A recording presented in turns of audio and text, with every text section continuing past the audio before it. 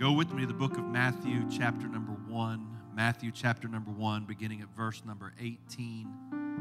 Matthew, chapter 1, and verse number 18. If you found it, say, praise the Lord. Now the birth of Jesus Christ was on this wise, when as his mother Mary was espoused to Joseph, before they came together, she was found with child of the Holy Ghost. Then Joseph, her husband, being a just man and not willing to make her a public example, was minded to put her away privily. But while he thought on these things, behold, the angel of the Lord appeared unto him in a dream, saying, Joseph, thou son of David, fear not to take unto thee Mary thy wife, for that which is conceived in her is of the Holy Ghost. And she shall bring forth a son, and thou shalt call his name Jesus, for he shall save his people from their sins. Now all this was done that it might be fulfilled which was spoken of the Lord by the prophet, saying, Behold, a virgin shall be with child, and shall bring forth a son, and they shall call his name Emmanuel, which being interpreted is God with us. God with us. Amen. That is my title this morning, God with us. Lord, I thank you, God, for your goodness and mercy. God, for the program that we've just seen that reminds us that when everything is crazy and busy, Lord, that you are the real reason that we're here. God, I thank you for our children, Lord, and I pray that you bless them. God, I ask you, Lord Jesus, to be with us in the remainder of the few moments of this morning's service. I pray, God, for your anointing to settle on this sanctuary. And God, on everyone that's joining us online. And I pray, God, that somehow we can hear your voice speak to us. Lord, that your anointing would move here. And God, we thank you for it. In Jesus' name. And everybody said, amen. God bless you. Give the Lord a good hand as you're being seated tonight. It was around Christmas time that a little boy named Benjamin wanted a little sister. And so he decided he was going to write God a letter asking Jesus to let him have his little sister. The little boy began to write, and he started out by saying, Jesus, I've been a very good boy this year. But he knew that God would know that he really hasn't been very good, so he wadded up the paper and threw it in the trash and got another piece of paper out. And he began to write, Jesus, I've been a pretty good boy this year. And then he knew that God would know that he hadn't been pretty good either. And so he wadded up the piece of paper and he threw it away. And he sat there and he wondered, how am I going to get my little sister? And so he went to the nativity scene that his mother had put out. And he looked at all the animals and the shepherds. And he looked at Joseph and the wise men. He looked at Jesus in the manger looking up at Mary, his mother. And he got an idea. He went to the bathroom, to the closet, and got a towel. He went back to the nativity scene and carefully laid the towel out. And he took the figurine of Mary, and he laid it carefully in the towel and wrapped it up so carefully so it wouldn't get broken. And he took the towel with Mary and put it under his bed. And he got out a piece of paper and said, Dear Jesus, if you ever want to see your mother again, you'll bring me a little sister.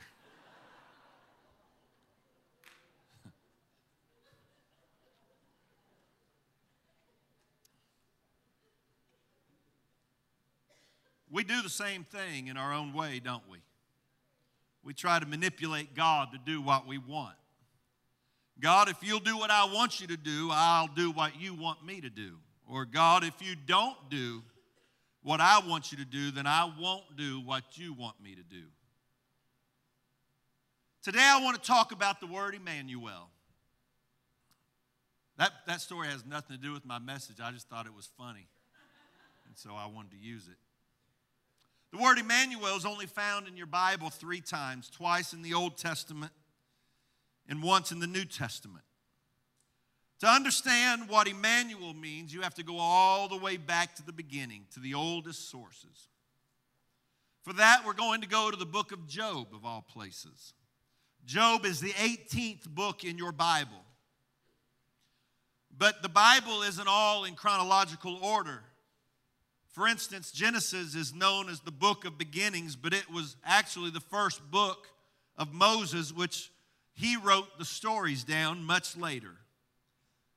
As a matter of fact, the book of Job, they believe, is the oldest book in the entire Bible. The events of the book of Job took place before the time of Moses. They believe it took place in the era of the patriarchs. The writing style of the book of Job is different from all the other books in the Bible. It makes no reference to any other book or story in the Bible. That suggests that the book of Job is the oldest of the books. The customs, opinions, and manners that are discussed predate those found in the rest of the Bible. One of the reasons it's important to know that Job is the oldest book of the Bible is because the things that we learn in the book of Job are the longest and oldest problems that man faces. The problem of suffering and pain and grief are things that go all the way back to the very beginning, the oldest things that man has had to deal with. Job's problems and Job's questions are the oldest questions that mankind has ever had. There's one problem in the book of Job that I think is the most important in regards to his era. Job was a man that knew the highest highs and the lowest lows. He knew what it was like to be fantastically wealthy and have tremendous power. The Bible called him the greatest man in all the East. He was fantastically wealthy. He was renowned for his integrity. Even the devil respected Job. Job didn't only know about blessings, he learned about terrible loss and suffering. Job lost all of his children, lost all of his possessions. He lost his health and strength. The terrible losses that Job suffered sent him on a long journey trying to understand life and God, trying to understand how to deal with the situations of life. He tried to figure out what he might have done that had made him suffer so much. He tried to understand why he went through such terrible things. And then Job's friends come along and they try to reason why God had cursed Job and what Job could have done that would have caused all of this to happen. His friends tell him, you must have done something terrible. You must be a horrible sinner. But Job knew that he hadn't done anything to deserve what he had gone through. He concluded that I can never make myself good enough for God. All of my own efforts, everything I try to do, no matter what, is not going to be good enough for me to make myself pure enough to earn the mercy of God. I can't make myself good enough. I can't make myself holy enough. I can't make myself deserve God's favor. And so finally, Job declared what the problem was between him and God.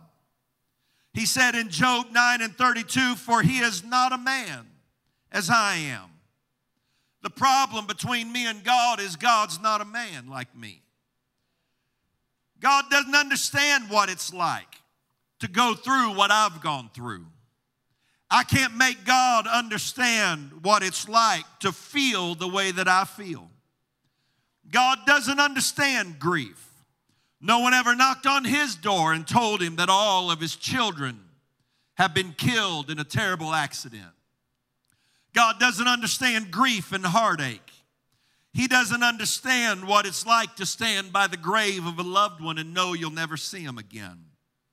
He doesn't understand what it's like to wake up sick and to not feel like doing anything, to hurt. He doesn't understand what it's like to wake up and want to go see your children and understand that you'll never see them again. God doesn't, because God's not a man like I am. God doesn't understand what it's like to feel emotional or physical or spiritual stress. God's not a man like I am. He doesn't ever wake up and feel the way that I feel. He never had to worry about if everything was going to work out. He never had to worry about, am I going to have enough money to take care of my family? God's not a man like I am.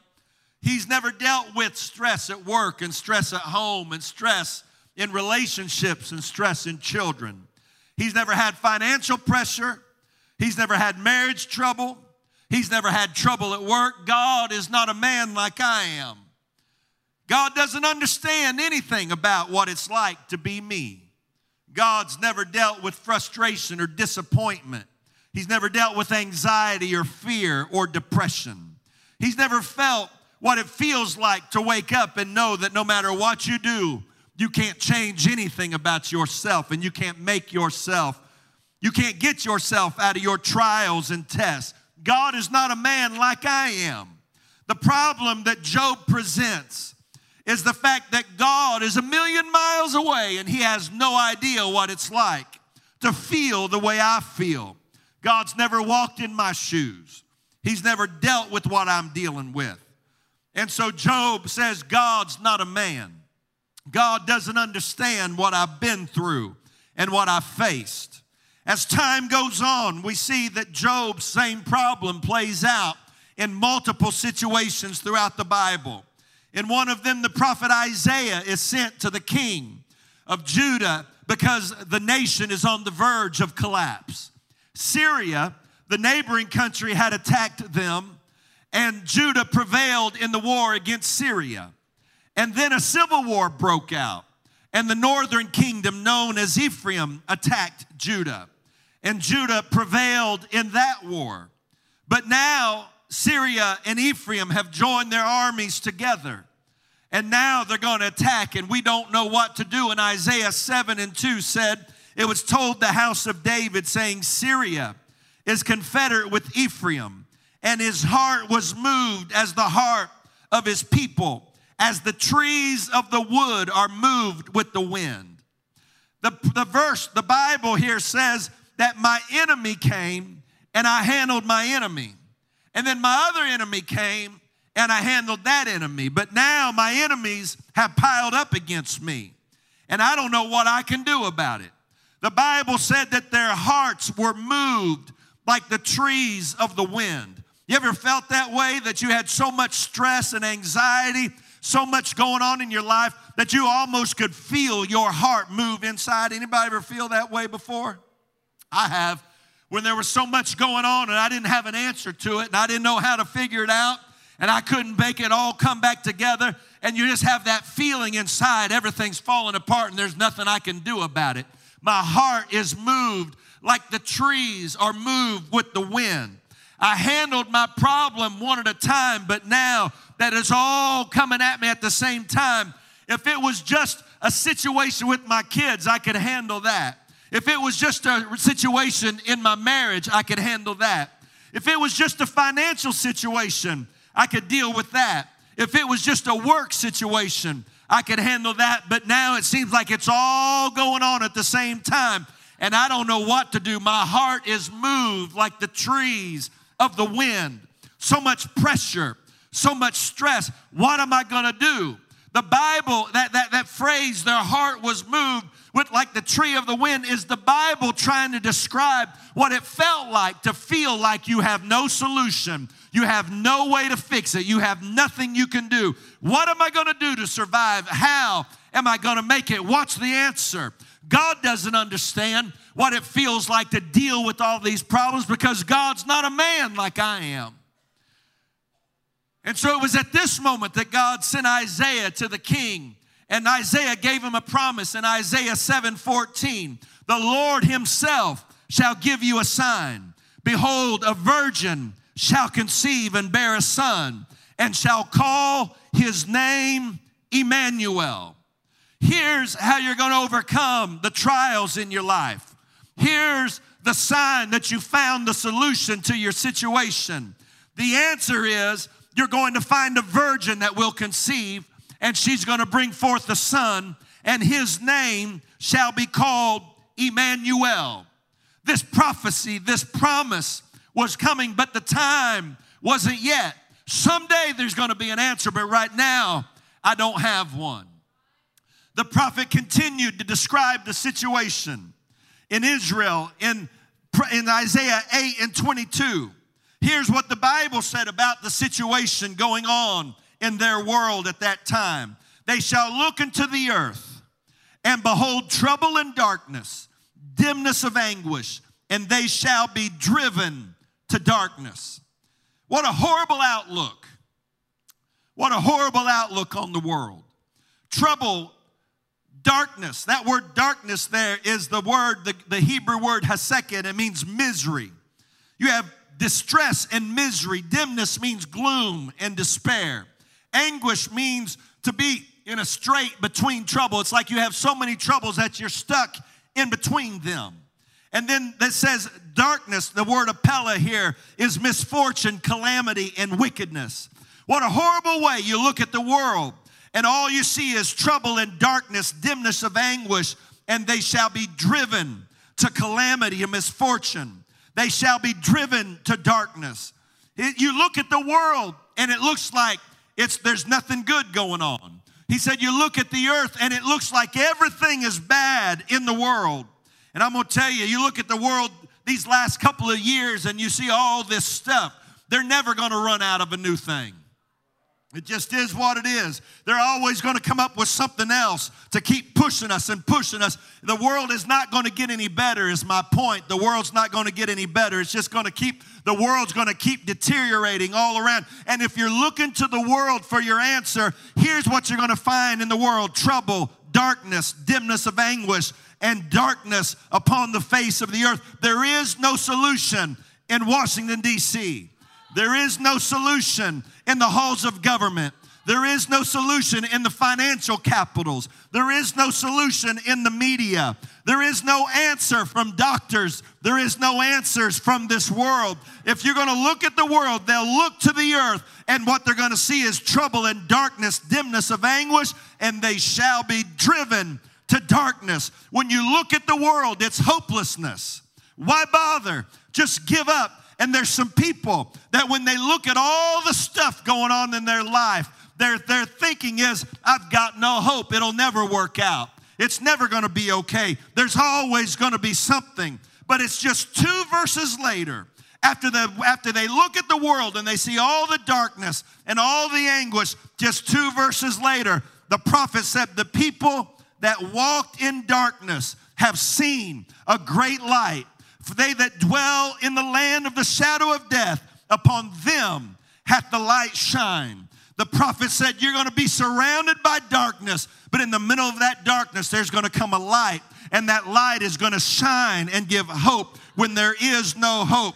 And then in just a couple of verses later, in Isaiah 9 and 6, he tells where the hope comes from. For unto us a child is born, unto us a son is given, and the government shall be on his shoulder, and his name shall be called Wonderful, Counselor, the Mighty God, the Everlasting Father, and the Prince of Peace. The prophet said there's going to be a time when there's nothing but darkness, but in that time, there's going to be a child born, and it's not going to be like any other child. His name will be Wonderful Counselor, the Mighty God, the Everlasting Father, and the Prince of Peace. The prophet said you're going to know you found hope when a virgin conceives. And that's where we come to our text this morning from the book of Matthew, chapter number 1 and verse number 23. Behold, a virgin shall be with child and shall bring forth a son, and they shall call his name Emmanuel, which being interpreted is God with us. The oldest book in the Bible had the oldest problem in the Bible. God is not a man. God has never been where I've been. God's never dealt with what I've had to deal with. God's never gone through what I've had to go through. But in the book of Matthew, in Jesus Christ, we find that he's not God way off in heaven somewhere. And he's not God way off on a golden throne somewhere. But he's God with us. With us in our trial. With us in our pain. With us in our weakness. You can call on him when you can't call on anyone else. And when you're in darkness, it's God with us. And when you're alone, it's God with us. And when you don't have an answer, it's God with us. And when your marriage is falling apart, God with us. When the doctor's report comes in, God with us. When your finances are stretched to the limit, it's God with us. In my troubles, in my weakness, in my circumstances, in my situations, in my sickness, in my disease, in my pain, in my trouble, in my sin. It's God with us. You can stand with me. I'm closing. My goal was to be like the Lord, to do a quick work.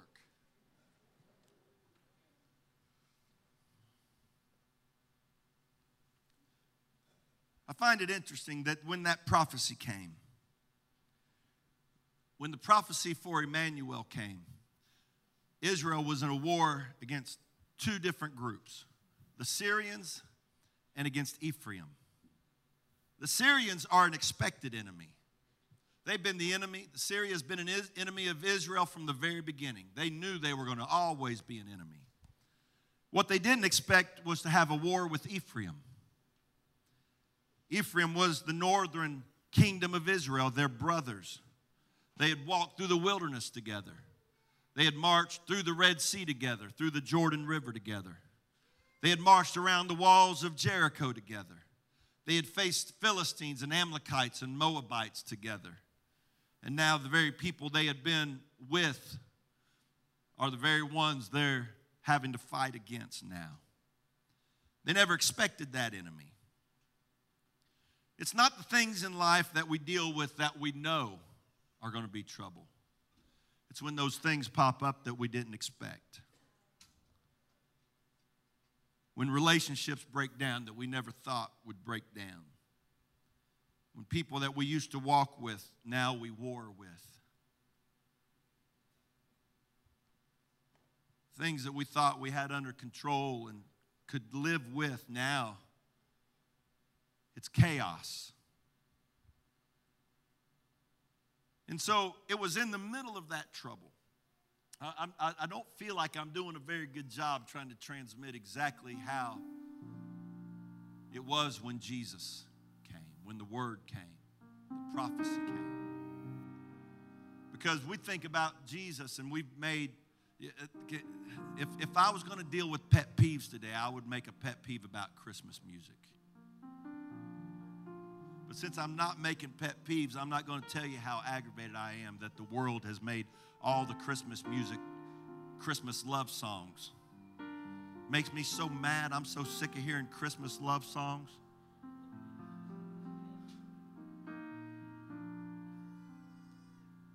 If y'all want to give your pet peeves, you can have it till the mic goes out.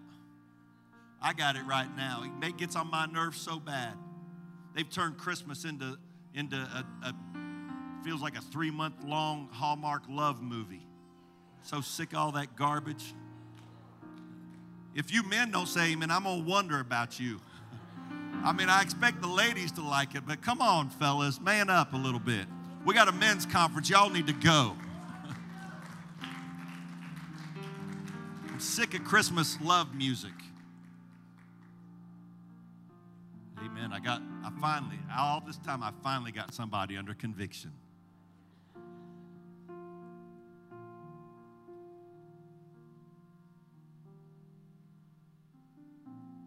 But when you're dealing with situations in life that you expect to deal with, that you expect to be trouble, when you deal with those things and you're dealing with them, you expect it to be difficult. That's one thing. But when you have things that come to your life that you didn't think you'd have to fight with, that's when it's real anxiety. And sometimes we're tempted to think that Jesus came when everything was perfect and wonderful and great. And that, the silent night and the freshly fallen snow before the footprint goes through it, and everything's just so idyllic and beautiful. But friends, that's not the way it was when Jesus came. When he came, it was darkness and dimness of anguish. It was in the middle of that terrible war with an enemy that they expected to fight and an enemy they never thought they'd have to fight. How many of you in the last year or 2 or 3 have dealt with something you never dreamed you'd have to deal with before? That's the time when the Lord sent a word. Behold, a virgin shall conceive and call his name Emmanuel. You're in the time of war, but God's with us. You're dealing with stuff you never dreamed you'd have to deal with, but God's with us. You're facing an enemy that you never dreamed you'd have to face. You thought you'd be fighting with them, not fighting with them. But it's at that time that it's God with us. And so we learned something at Christmas time, that God's most with us when things are at their worst. As your eyes are closed all over this place, there's been people that's probably been tempted to think, my life's so messed up. There's no way God would even want to mess with me. I got so much chaos in my world, there's no way that God would even be interested. Why would he even want to come to me? I'm going to tell you, that's exactly when he comes. God with us. Lord, I'm asking you to be with these men and women and young people today. In the middle of their trials, in the middle of their circumstances. God, in the darkness and the dimness of anguish. God, when there's chaos and there's no answers. When you're dealing with things you never thought you'd have to deal with. That's when it's God with us. Lord, I'm asking you today to speak peace to somebody's chaotic life today. God, I'm asking you, Lord, those that are in such inner turmoil, dealing with the cares and the situations of life, God, that you are with us. Let me tell you, he's with you in your depression, and he's with you in your anxiety, and he's with you in your fear. He's with you in your frustration, discouragement. He's with you when you feel like your marriage is falling apart or your kids are going crazy. He's with you when you don't know if you can take one more thing. And when you're trying to balance giving your family a great Christmas, and at the same time, how are you going to pay for it all? And the stress builds up and builds up. I just want you to know it's God with us. When I don't know if I can take one more bad report, it's God with us. I just came to remind somebody today that this is not all about what this world has made it. It's all about God with us. That when you've embarrassed everyone in your world because of what you've done, God's not embarrassed. He's with you.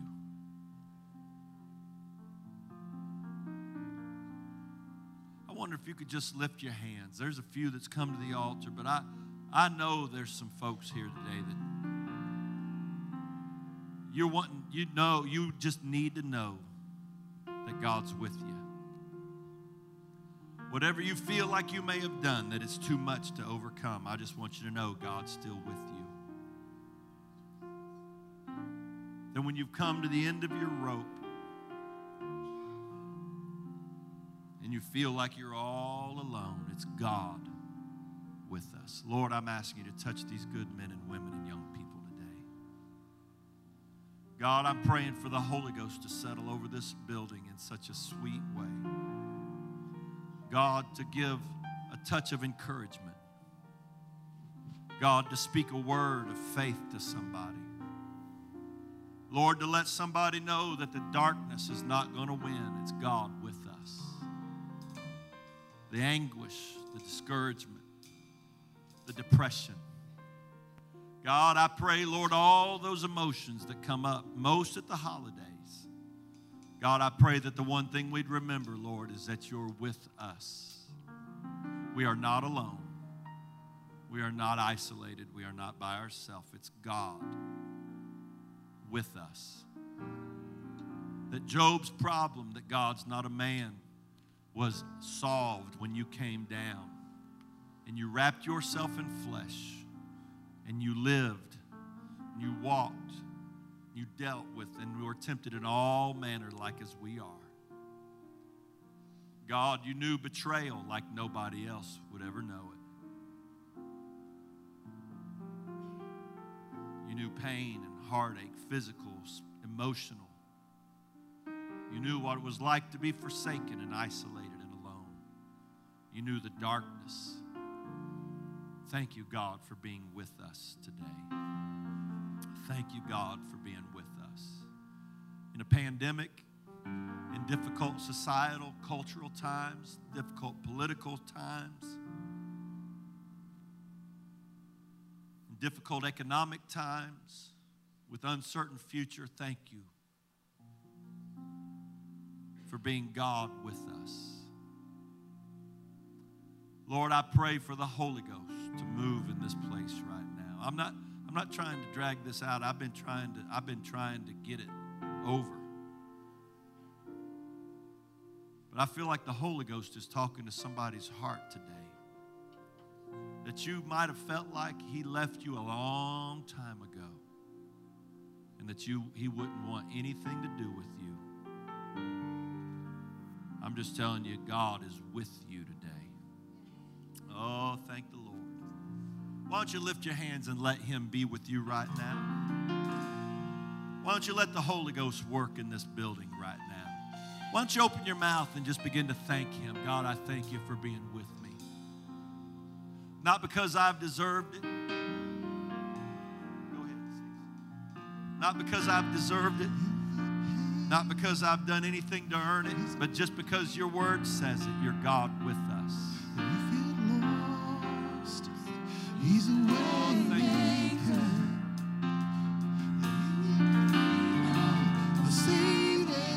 He's a prison shaking savior. He's a chain breaker. He's a pain taker. Somebody ought to bring it to him right now. Lost. He's a way maker. Somebody that needs him today, you ought to bring it to him right now. Freedom, a savior. He's a prison shaking savior. You got days. He's a chain breaker. You got pain. He's a pain taker. You've been lost. He's a way maker.